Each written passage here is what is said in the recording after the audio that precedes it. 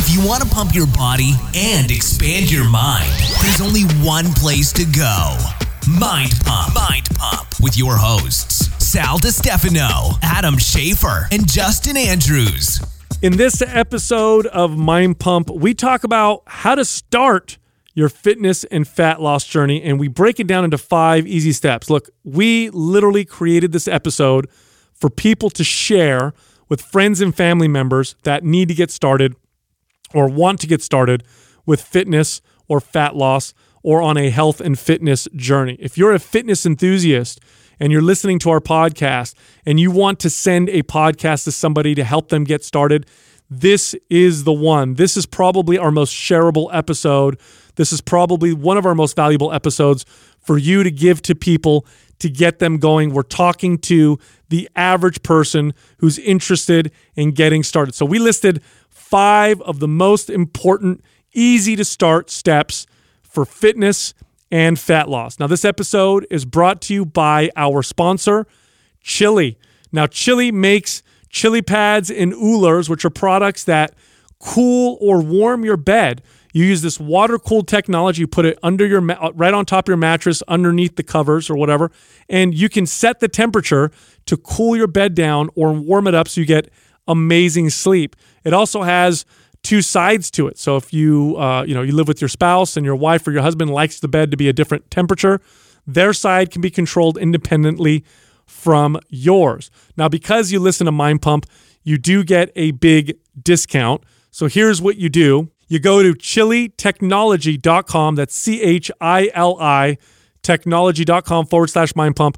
Use the code on the page and get between 15 to 25% off their products. One more thing I'd like to mention. If you're listening to this podcast and you're just getting started and you want more personal attention, you want more instruction, you want to see how exercises are broken down, you want a workout that's more personalized, go to mapsfitnessproducts.com.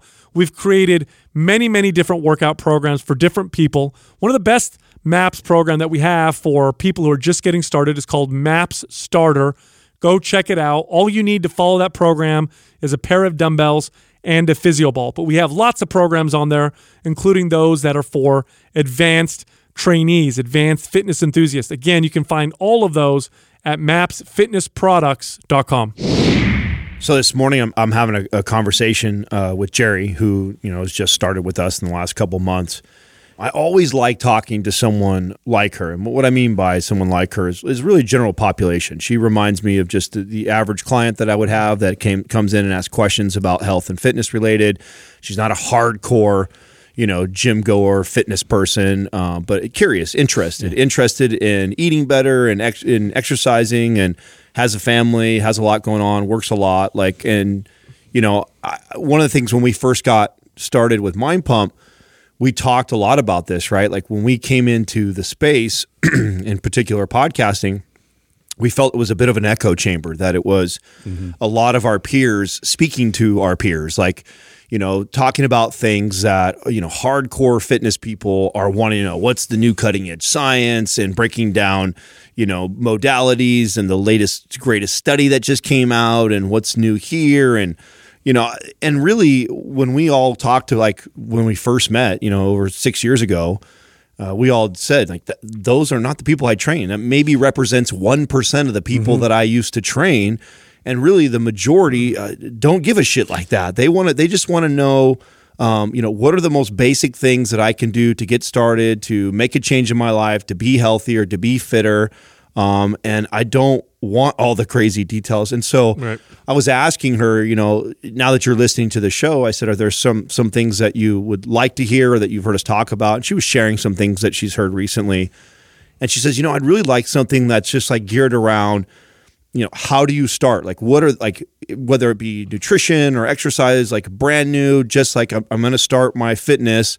Where do I start, or what should I do to kick it off and start? And I said, it's a good idea. We've done something similar to that, but we haven't organized a single topic episode in a while centered around that. No, that's great because it's, first of all, that's most people. Right, that's most people. When we the high majority of people. It is. When you're talking about things like the obesity epidemic, or you're talking about health epidemics or chronic health issues, what you're talking about are the average person. You're not talking about fitness fanatics and enthusiasts.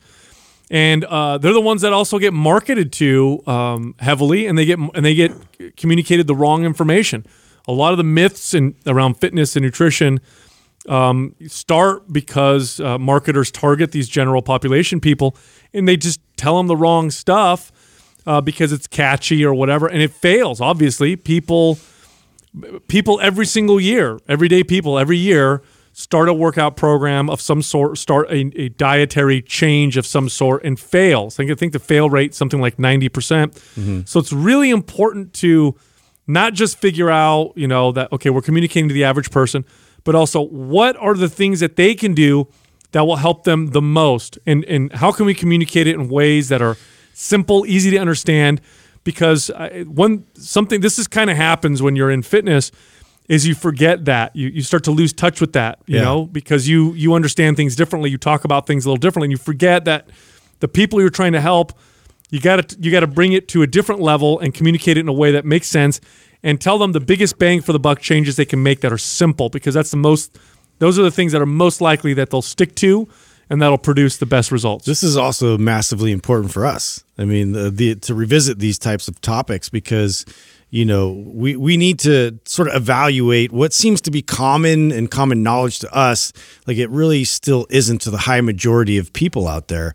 And I think something like this, like a topic like this, is also good for people that have been listening to us for a long period of time, but also want to relay the information to, a family member or a friend, but they're like, wait a minute, how much of this can I, pass on without like overwhelming them with a lot of stuff? Totally. So I want to start with like the most simple, basic, but also biggest bang for your buck changes that you can make to get started on a fitness and health journey. What are the simple, basic changes that you can do that don't require lots of knowledge, lots of work from a technical standpoint, things that you can do right now that will make the biggest change for you in starting your fitness journey. And the most important part of this conversation, I think, is that, and I can't remember when I first said this, but I like repeating it because I think it's a good statement for most people to hear. And that's, we don't have a weight loss problem in this country. Millions of people lose weight every year. The problem is that everybody ends up gaining it all back. High majority, 80+% of those people gain all of that back and some. And I think a lot of that has to do with the overcomplicating this process. Yes. Versus, as a good coach or good trainer knows, the desired outcome is that I get my client to make fundamental change in their life forever. And so, getting into all the nuances of training and exercise and nutrition and cardio and going so deep, even if someone is smart enough to disseminate all that information, many times it's not something that they can implement into their life long term. And so, giving somebody like 5 basic things, which is what we'll do today, that you can start to implement into your life that can make a fundamental change forever. And a good goal when we go over these 5 is to be targeting all 5 of those and making them a part of your lifestyle forever, and at least attempting multiple of them and never stopping. In fact, if all you ever did was the 5 steps we're about to talk about, you're going to be 85% of the way there. You'll be very sad. Most people will be very happy and satisfied with the results that they get and how they feel and the improvements in their health and fitness if all you ever did are the following 5 steps that we're going to talk about right now. So the first one, and this is the big one, and it's funny because I've talked about this one for a long time. I know you guys have too, but we now have studies to support just how powerful this first step is, and that is to avoid heavily processed foods.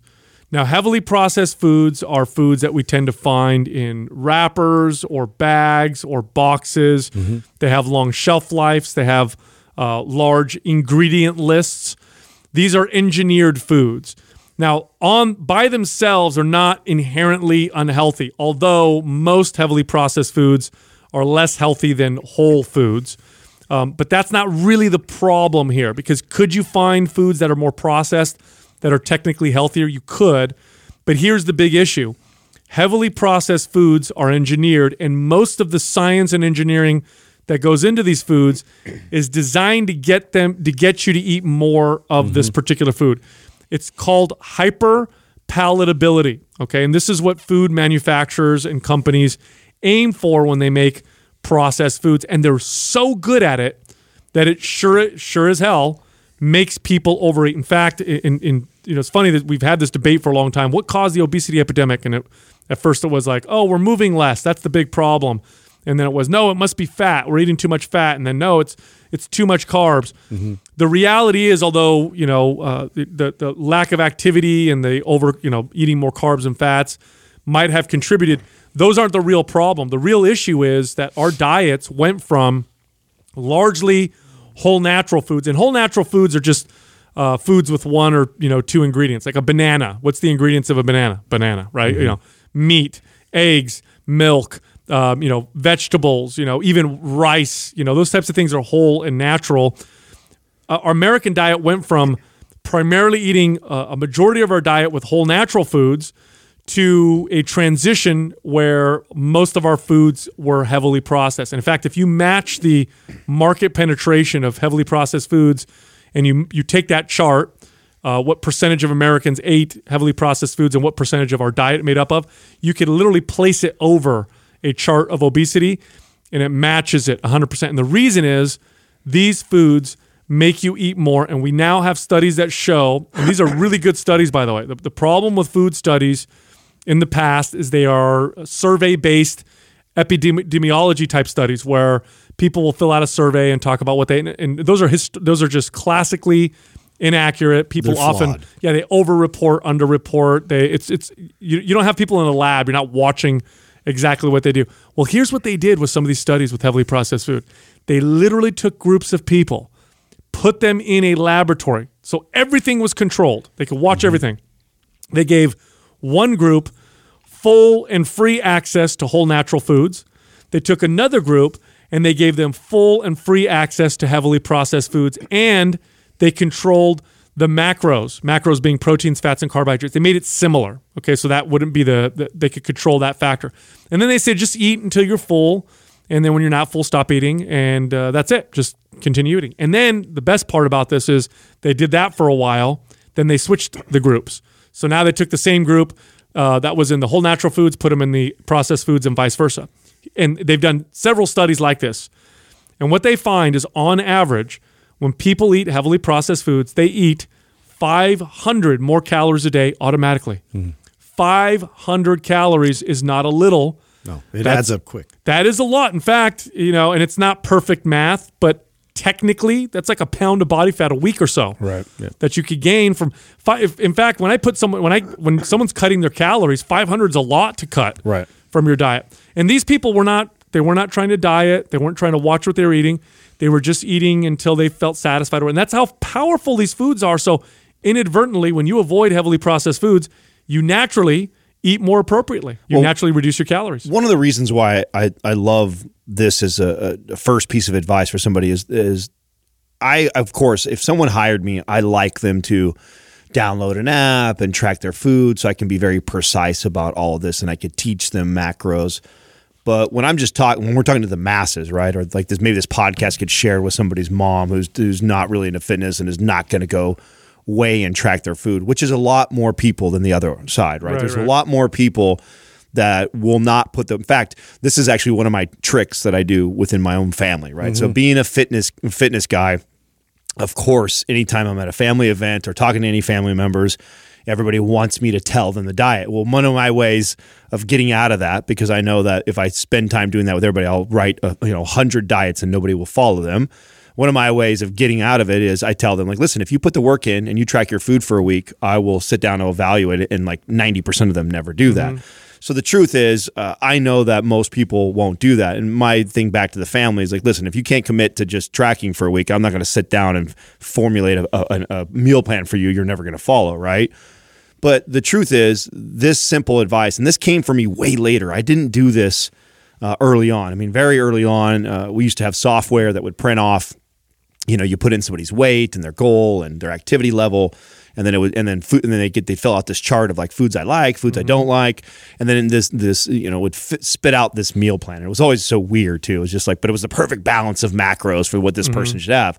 Nobody ever stuck to that. Maybe 1% would be crazy enough to like follow that to a T.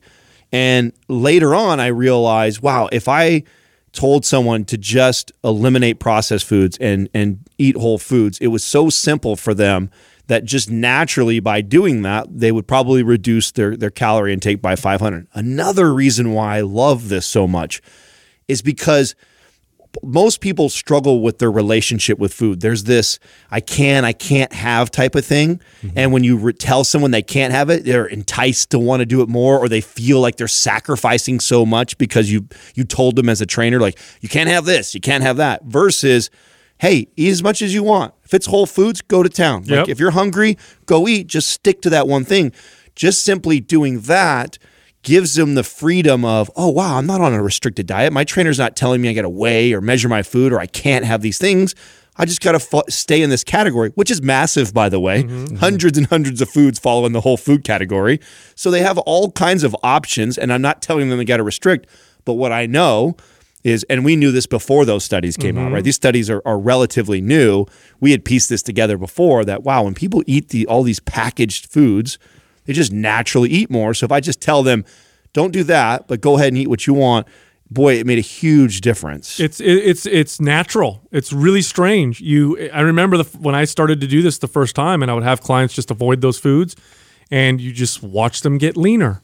And they would, you know what they would say to me? It's so funny because you don't realize that this is what's happening to you. You really don't. They would come to me and they'd say things like, I don't know, like, I didn't realize processed foods were making me gain so much body. They thought there was something magical about the fact that they were eating whole natural foods versus processed foods, and that processed foods somehow magically promoted body fat. They thought, I didn't realize that made me gain so much weight. And it wasn't necessarily that. It's that you don't realize that eating these foods just makes you eat more. Yeah. It masks the signal for you to stop eating a lot of times too. And I had talked to my dad about this. He's going through this process right now, and he lost, a good 18 pounds over the last few months of just seeking whole foods, not even like replacing or avoiding all these things. Or being perfect. Even, right? Just his mindset. It's like a treasure hunt for him. He's trying to go find these things that I'm telling him, to include and to, put into the diet. And so it becomes more of a psychological mindset. And this is something that I think it's way more effective. Unfortunately, I didn't have this, way of training people till way later on in my career, just like you guys. But it was like so much more effective because now it's not, you're not punishing, you're not hammering yourself, you're not leading with that energy. You're focusing on things that are going to benefit my health, and I want to go get those things. Yes, and I'll give you an example of this. So this little mind game for you, right? So imagine if I gave you 4 or 5 potatoes, and you boiled them, and we skinned them, and you didn't put anything on them, just plain potatoes, boiled, no salt, no butter, no nothing, and you had to sit down and you had to eat all 4 or 5 potatoes, right? Most people listening right now would be like, ooh, that would be tough. Like 4 or 5 plain potatoes, oh, I'd gag. Probably after the third one, I'd be so stuffed. It'd be so difficult to eat them. Well, here's an interesting contrast. If I gave you a large bag of potato chips, you'd be able to eat the whole thing. Most of us would be able to eat the whole thing. That large bag of potato chips has 4 or 5 potatoes in it. That's how many potatoes are in a normal bag of chips. Here's the crazier part. You ate more calories with that bag. So not only were you able to eat the 4 or 5 potatoes, but they were in oil, fried with salt. Mm-hmm. So you actually ate more because it was processed. This is the trick that this food plays on your body. It literally overrides or changes the level at which you start to feel satisfied with food. Because people don't realize that this is the narrative that's been pushed for a long time that, humans were, for most of human history, we evolved and food was scarce. So we became these eating machines where if you just put food in front of us, we'll just eat the hell out of it because we evolved in scarcity. That's not true. Eating too much would have killed you in the past, just like it will today, either through digestive issues or gagging or whatever. you have something called palate fatigue. You start to feel satisfied.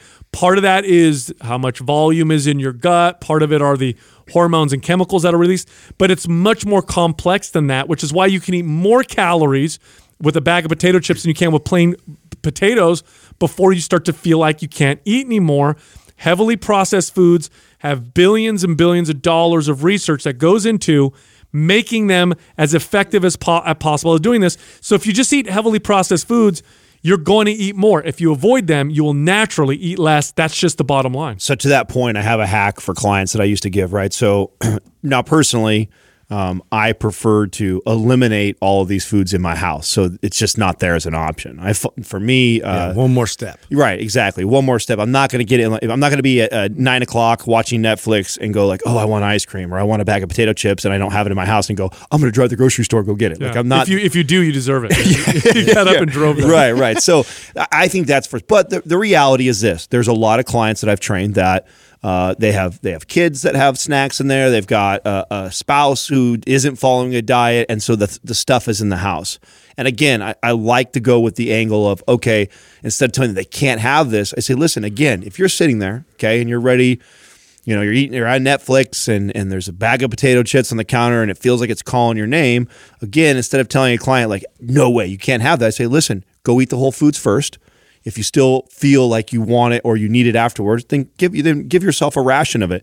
And the truth is, what happens a lot, I just did this to myself, okay? So even though I normally don't keep things in my house that are like this, I mentioned on a podcast recently, after doing a Q&A a week or two ago, that I bought some Thrifty ice cream. And I've been like, trying to challenge myself. Like, how long can I keep this in the freezer and discipline myself to not do that? So I play, even 20 years in this space, I still have to play these same mental games with myself.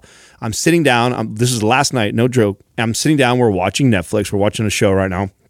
And, oh, man, I get up and I'm like, oh, that ice cream sounds so good. And I know I didn't train that day. And I'm like, I haven't really earned the right to overconsume calories like that. You know what I need to do? Like, I have leftovers. I already had already had veal and whole wheat pasta that was already Tupperwared out from the previous night at dinner. I'm like, you know what I'm going to do? I'm going to go over and I'm going to have a whole food meal. And then if I still feel like I'm craving the ice cream, sure as shit, I go over, eat that. I'm satisfied. Don't even think twice about the ice cream. So if you are somebody who lives in a house where you've got these things, one, I always recommend that you get it out because it's that much easier. But if it's going to be in there, you can't control that. You live with other people that are going to bring it into the house anyways. Then don't tell yourself you can't have these things. Go make yourself go eat something that's whole food first, and you'll be amazed by how it will suppress that feeling of craving for that. Totally. That food. Just that one step will bring your body weight down to a more healthy, natural body weight. But it probably won't make you shredded. You're not going to get a six-pack from just avoiding heavily processed foods, but you're not going to be 30 pounds overweight. It's going to lay the foundation. It definitely does, and it's an easy step. It's very easy, and it doesn't limit you with your whole foods. Eat as much as you want. And part of that is also not drinking processed beverages, not drinking, juices and sodas and calories. And one way you can do that, similar to what Adam said, is to aim for a water target. For most people, that's anywhere between half a gallon to a gallon a day.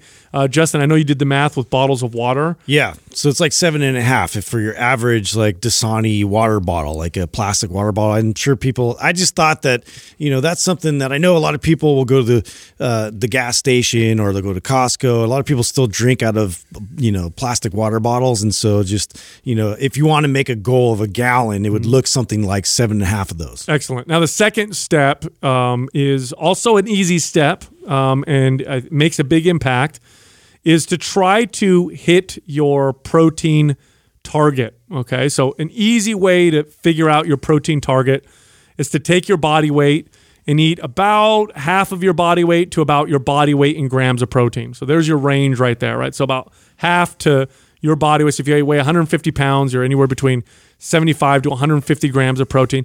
And really throughout the day, just try to hit that number.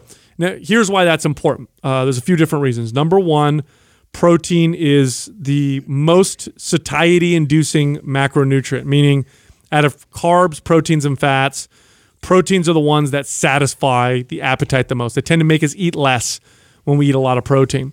The second reason why it's important is protein is slightly thermogenic, meaning it burns a little bit more calories than carbs and fats. It also greatly improves your ability to build muscle and improve your performance. And when we get into the later steps that include exercise, if you eat a diet that's relatively high in protein, like I just said, you're just going to respond pairs well with muscle training. You're going to respond better. Well, I like this advice too, because unless you're somebody, the only exception I have to this rule is if you said to me that I love meat and I eat lots of meat every single day, most people grossly undereat protein.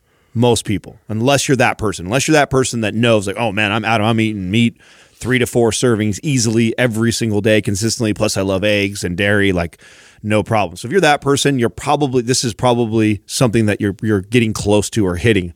But you'd be surprised how many people think they eat a lot of protein and then they start tracking and they're grossly under consuming.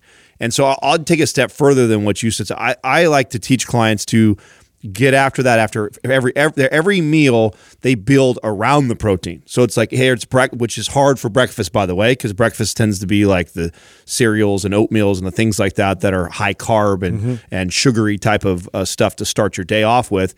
So when you start any meal, look to attack the protein first. Consume that first before you make your way over the carbohydrates. So I like protein, fats first, and then you eat your carbohydrates. If you do it the other way around, it can be really difficult to hit those protein intakes. It actually works perfectly with the first step, which was avoid heavily processed foods. When you're trying to hit your protein targets, you tend to aim naturally towards more unprocessed, because those are the best sources, right? Versions of food. I mean, there are some processed versions of protein. I mean, you could technically have protein bars. You could powders. Shakes. Beef jerky might be considered protein. Although I've never met anybody that overate, on a regular basis, beef jerky or salami. Those are technically processed, but for the most part, protein sources tend to be whole foods anyway. In fact, when you look at the average person's diet, they are predominantly heavily processed foods, but the foods that tend to not be processed are protein sources. So when you look at the average person's diet, they might have eggs, they might have milk, they might have ground beef or steak in there. Those are the unprocessed, foods. So when you aim for protein, it does marry very well with the first step, which was avoid heavily processed foods. If you aim for that first, you tend to have these meals that are built around whole natural foods. Well, I also like, again, this very generic, half your body weight to your body weight number, because where the people that are most affected by this, when Sal alluded to the other steps when we get into training, the people that are most affected negatively from not hitting their protein intake, it's because they're grossly under consuming on a regular basis. Low protein for one day is not a big deal. But if you're consistently under consuming that half of your body weight in protein almost every day, which, by the way, a large percentage of clients that I track their food would do, and then you're also strength training, you may not be building muscle at the rate you like, or maybe not much at all, and just kind of spinning your wheels. And many times that was a plateau breaker. Many times I would assess somebody's diet and go, man, part of the reason why we're not building muscle right now is you can't string 3 days in a row of hitting your targets. You have 2 days good, and then you have 2 days that are bad, and it averages out to be under that number that we need to be at. So right. I like just this generic advice of a half their body weight to their body weight, because you'll see all kinds of information on the internet. I mean, we have a macro calculator. If you want to get precise and you want to know exactly what you have, how much you need to be intaking to maximize building muscle, we have a free calculator online that you can use to calculate that out. But again, when we are speaking to your mom, when we're speaking to the masses, something that simple of just listen, how much you weigh, target half of that in grams of protein for your day, or up to your body weight, and shoot for that every single day consistently. That's right. Now, why is it important to build muscle? That's going to lead us to the third step here. Well, that's because muscle is a very active tissue. It burns lots of calories. It sculpts your body. It makes you feel tight and strong and mobile. It doesn't take up much space. Gaining a few pounds of muscle, you would not look bigger, but you would feel tighter. But the biggest reason is because it speeds up your metabolism. Look, the biggest problem that we're tackling here with the average person is this weight gain, this obesity epidemic. Having a faster metabolism means you can eat more and still be lean, and it's very advantageous in modern societies to have a faster metabolism. You want a faster metabolism. Building muscle does that. So the next step is revolved around building muscle. And we're going to make it as simple as possible. I want to give you the 4 exercises that are the most effective at developing a balanced body, at building muscle, building strength. Now, are there other exercises with lots of value? Absolutely. Is this the perfect, workout? Is this like following a MAPS program where, one of our MAPS programs was all detailed out and we have phases and we tell you specifics and it's a 12-week course and all that stuff? No, this is meant to be simple. It's meant to be easy and simple. And so we picked yet effective. The 4 most basic, simple, yet effective exercises that you can do to speed up your metabolism and build muscle. And so we're going to start with the first one, which is squats. Mm-hmm. Squats are very functional for the body. In fact, we did a whole episode on why everybody should squat. It's a very, very effective exercise, phenomenal for the lower body. If you do it with a barbell, it even strengthens your posture in the upper body. If you do it just your body weight, it's mainly in the legs. It's probably the best lower body exercise you can do. The next exercise would be to press something overhead and with a nice full extension, meaning you're nice and tall. So you could do this with a medicine ball. You could do this with dumbbells, bands. You could use a bag of rice. You could use your kid even, just press them straight up above your head. Nice and tall. That works the shoulders, helps your posture. It works your arms. The next exercise would be a row. Bands are great at doing rows. Bands, you can find them very inexpensive, and they typically come with an attachment where you put them right in the door. Rowing strengthens the mid-back, fixes your posture. It works the arms. And then the next exercise is a push-up, and there's 1,000,001 variations of doing a push-up or a bench press or some kind of a press like that. Those 4 exercises done a couple days a week, 2 days a week or 3 days a week, about maybe 10, 15 reps for each of them.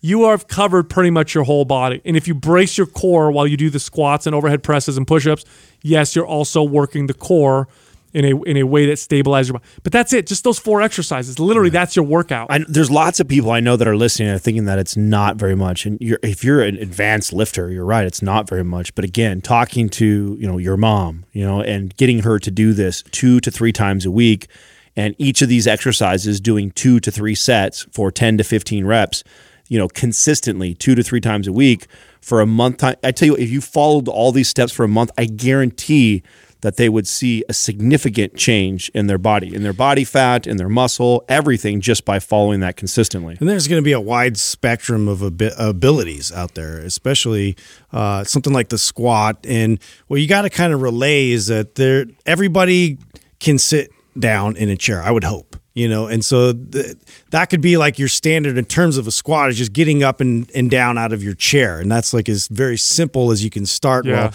using whatever ability you have to get up and down out of your chair to really start to strengthen and promote that within your legs and progress from there.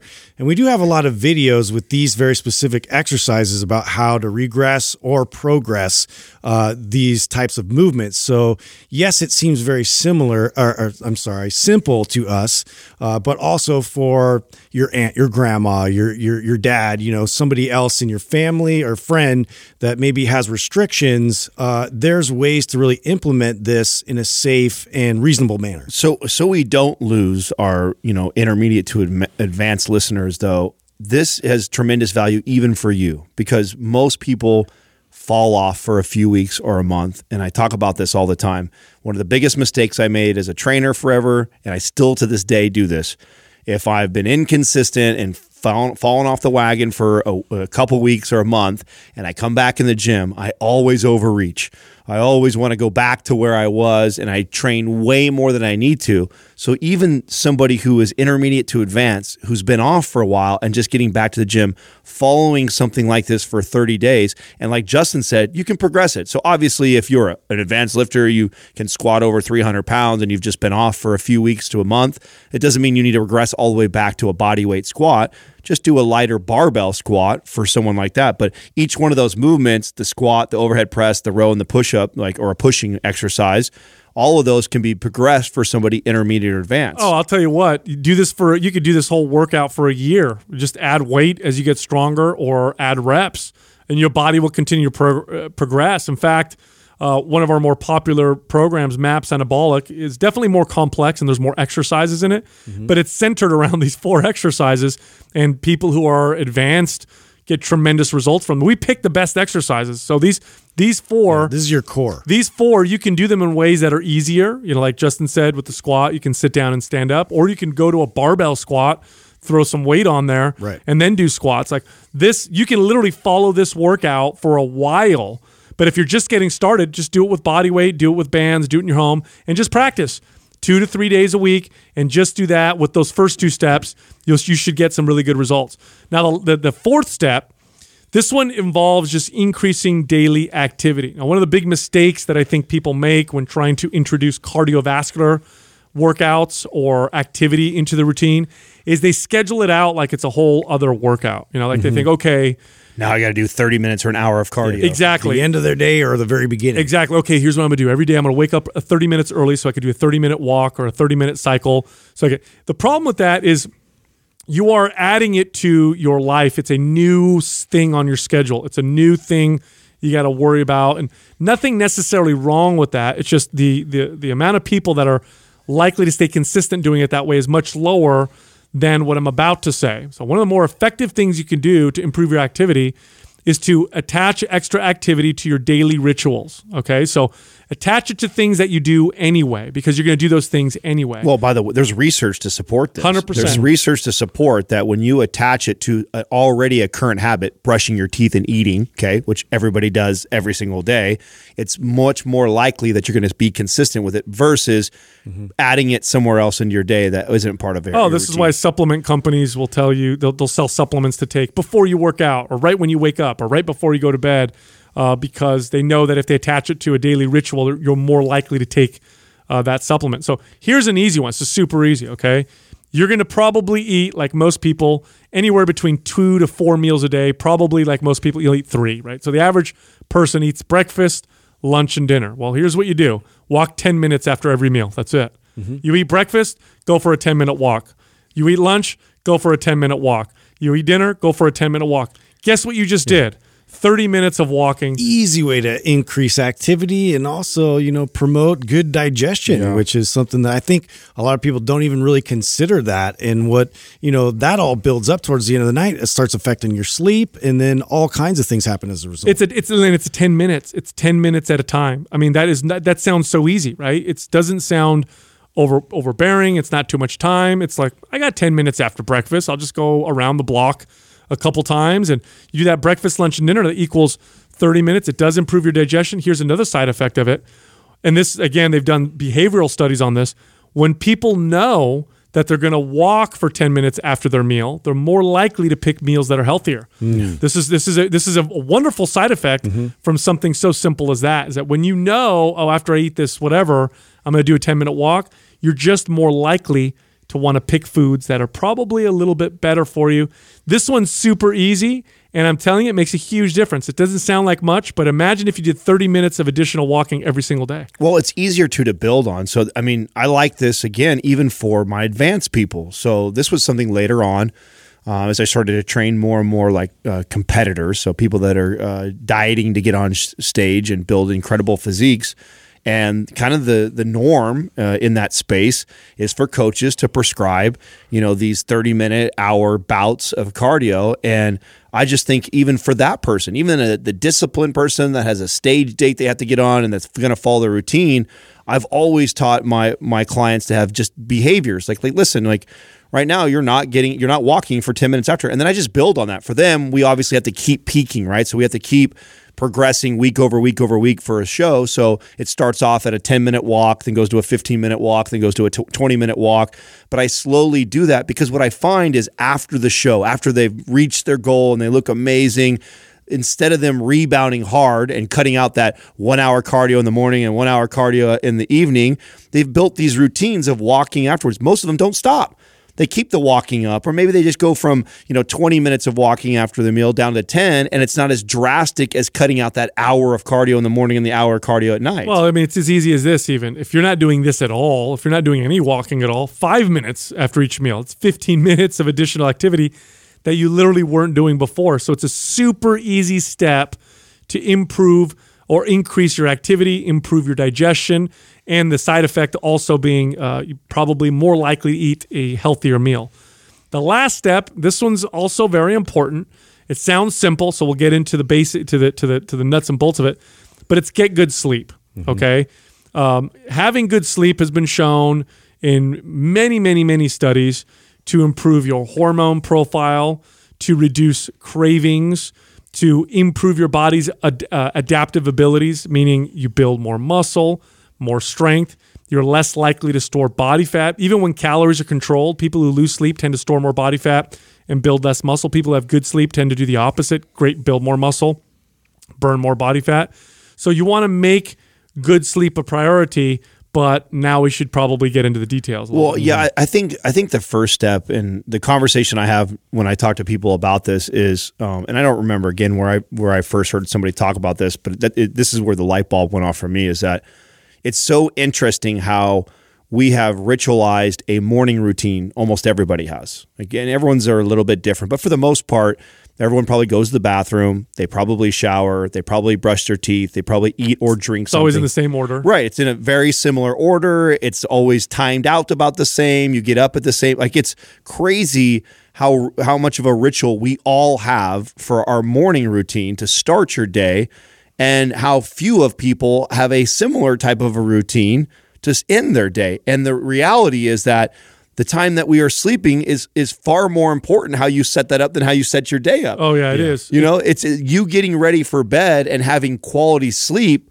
is far more important than the way you get up and start your day. You could shoot up first thing in the morning, or take an hour to get up, and the effects on that hormonally, the effects on that for your day and the success and for fat loss and building muscle is nowhere near how important it is for you to set up your night before you go into bed and sleep. It is. We expect to have good sleep by, hustling all day long, watching TV, electronics are on, bright lights are on, and then it's time to go to bed, and then we go hit the pillow and we shut think the lights off. That's it. And we expect our brain to just process into this awesome deep sleep. It doesn't happen. It actually takes about an hour or two for the brain to wind down, for your brain to perceive the fact that the lights are off.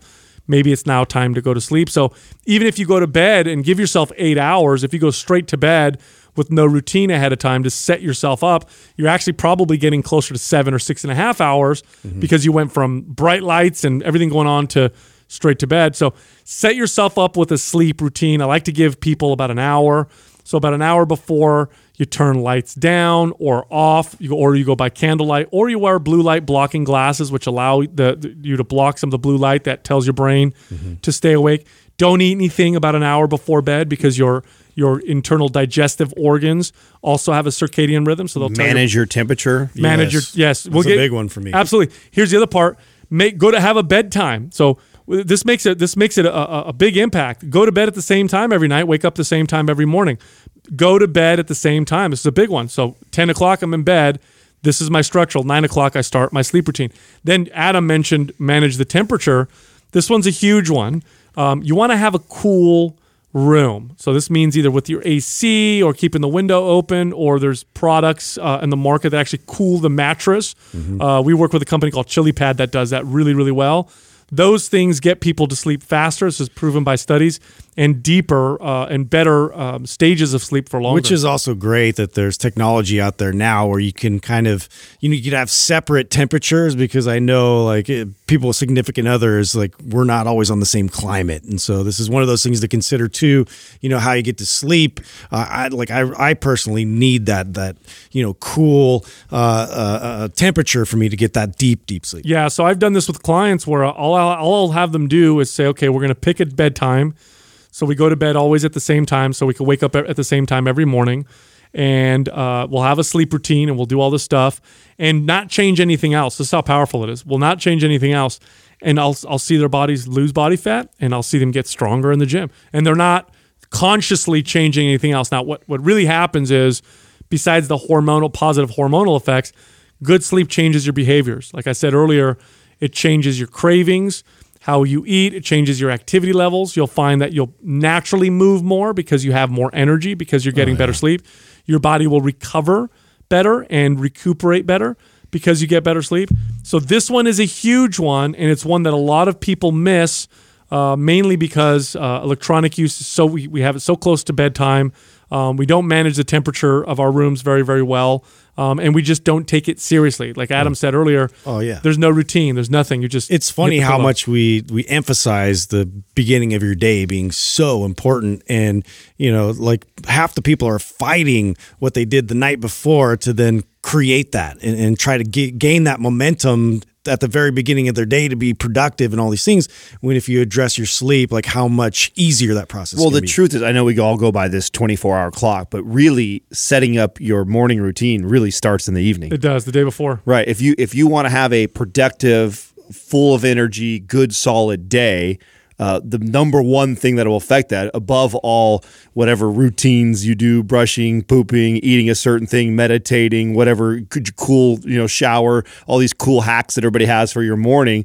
Really, all of that doesn't matter if you have shit sleep going into all of that. Totally. So the real setup for the morning routine is actually the night routine, and just nobody puts any effort towards that. Completely. So there you have it. There's 5 steps right there, and 100%, if the average person whose goals is to achieve a healthy and relatively fit body, most people's goals are not to get on stage and flex their biceps and have a six-pack. Most people don't care about that. They just want to be fit. They want to be healthy. They want to be at a healthy body weight. They want to fit into their normal clothes. They want to be mobile. They want to feel good. All of those things, and I'm not making this up. This is 100% true. All those things I just said can be accomplished literally if you just did the 5 steps that we just listed right now, and you did them consistently. If all you did was avoid heavily processed foods, only drank water, made sure you hit your protein intake, did those 4 exercises that we talked about. Watch all the health markers and everything change. That's it. Do those 4 exercises that we talked about 2 to 3 days a week, your squats, presses, your overhead presses, your rows, and your push-ups or bench presses. Walk for 10 minutes after every meal, and then make sure you prioritize sleep.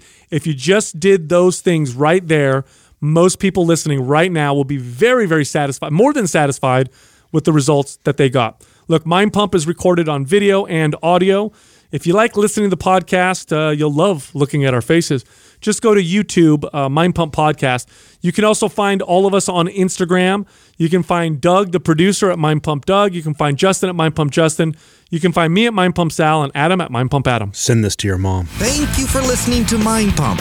If your goal is to build and shape your body, dramatically improve your health and energy, and maximize your overall performance, check out our discounted RGB Super Bundle at mindpumpmedia.com. The RGB Super Bundle includes MAPS Anabolic, MAPS Performance, and MAPS Aesthetic. 9 months of phased expert exercise programming designed by Sal, Adam, and Justin to systematically transform the way your body looks, feels, and performs. With detailed workout blueprints and over 200 videos, the RGB Super Bundle is like having Sal, Adam, and Justin as your own personal trainers, but at a fraction of the price. The RGB Super Bundle has a full 30-day money-back guarantee, and you can get it now plus other valuable free resources at mindpumpmedia.com. If you enjoy this show, please share the love by leaving us a 5-star rating and review on iTunes, and by introducing Mind Pump to your friends and family. We thank you for your support, and until next time, this is Mind Pump.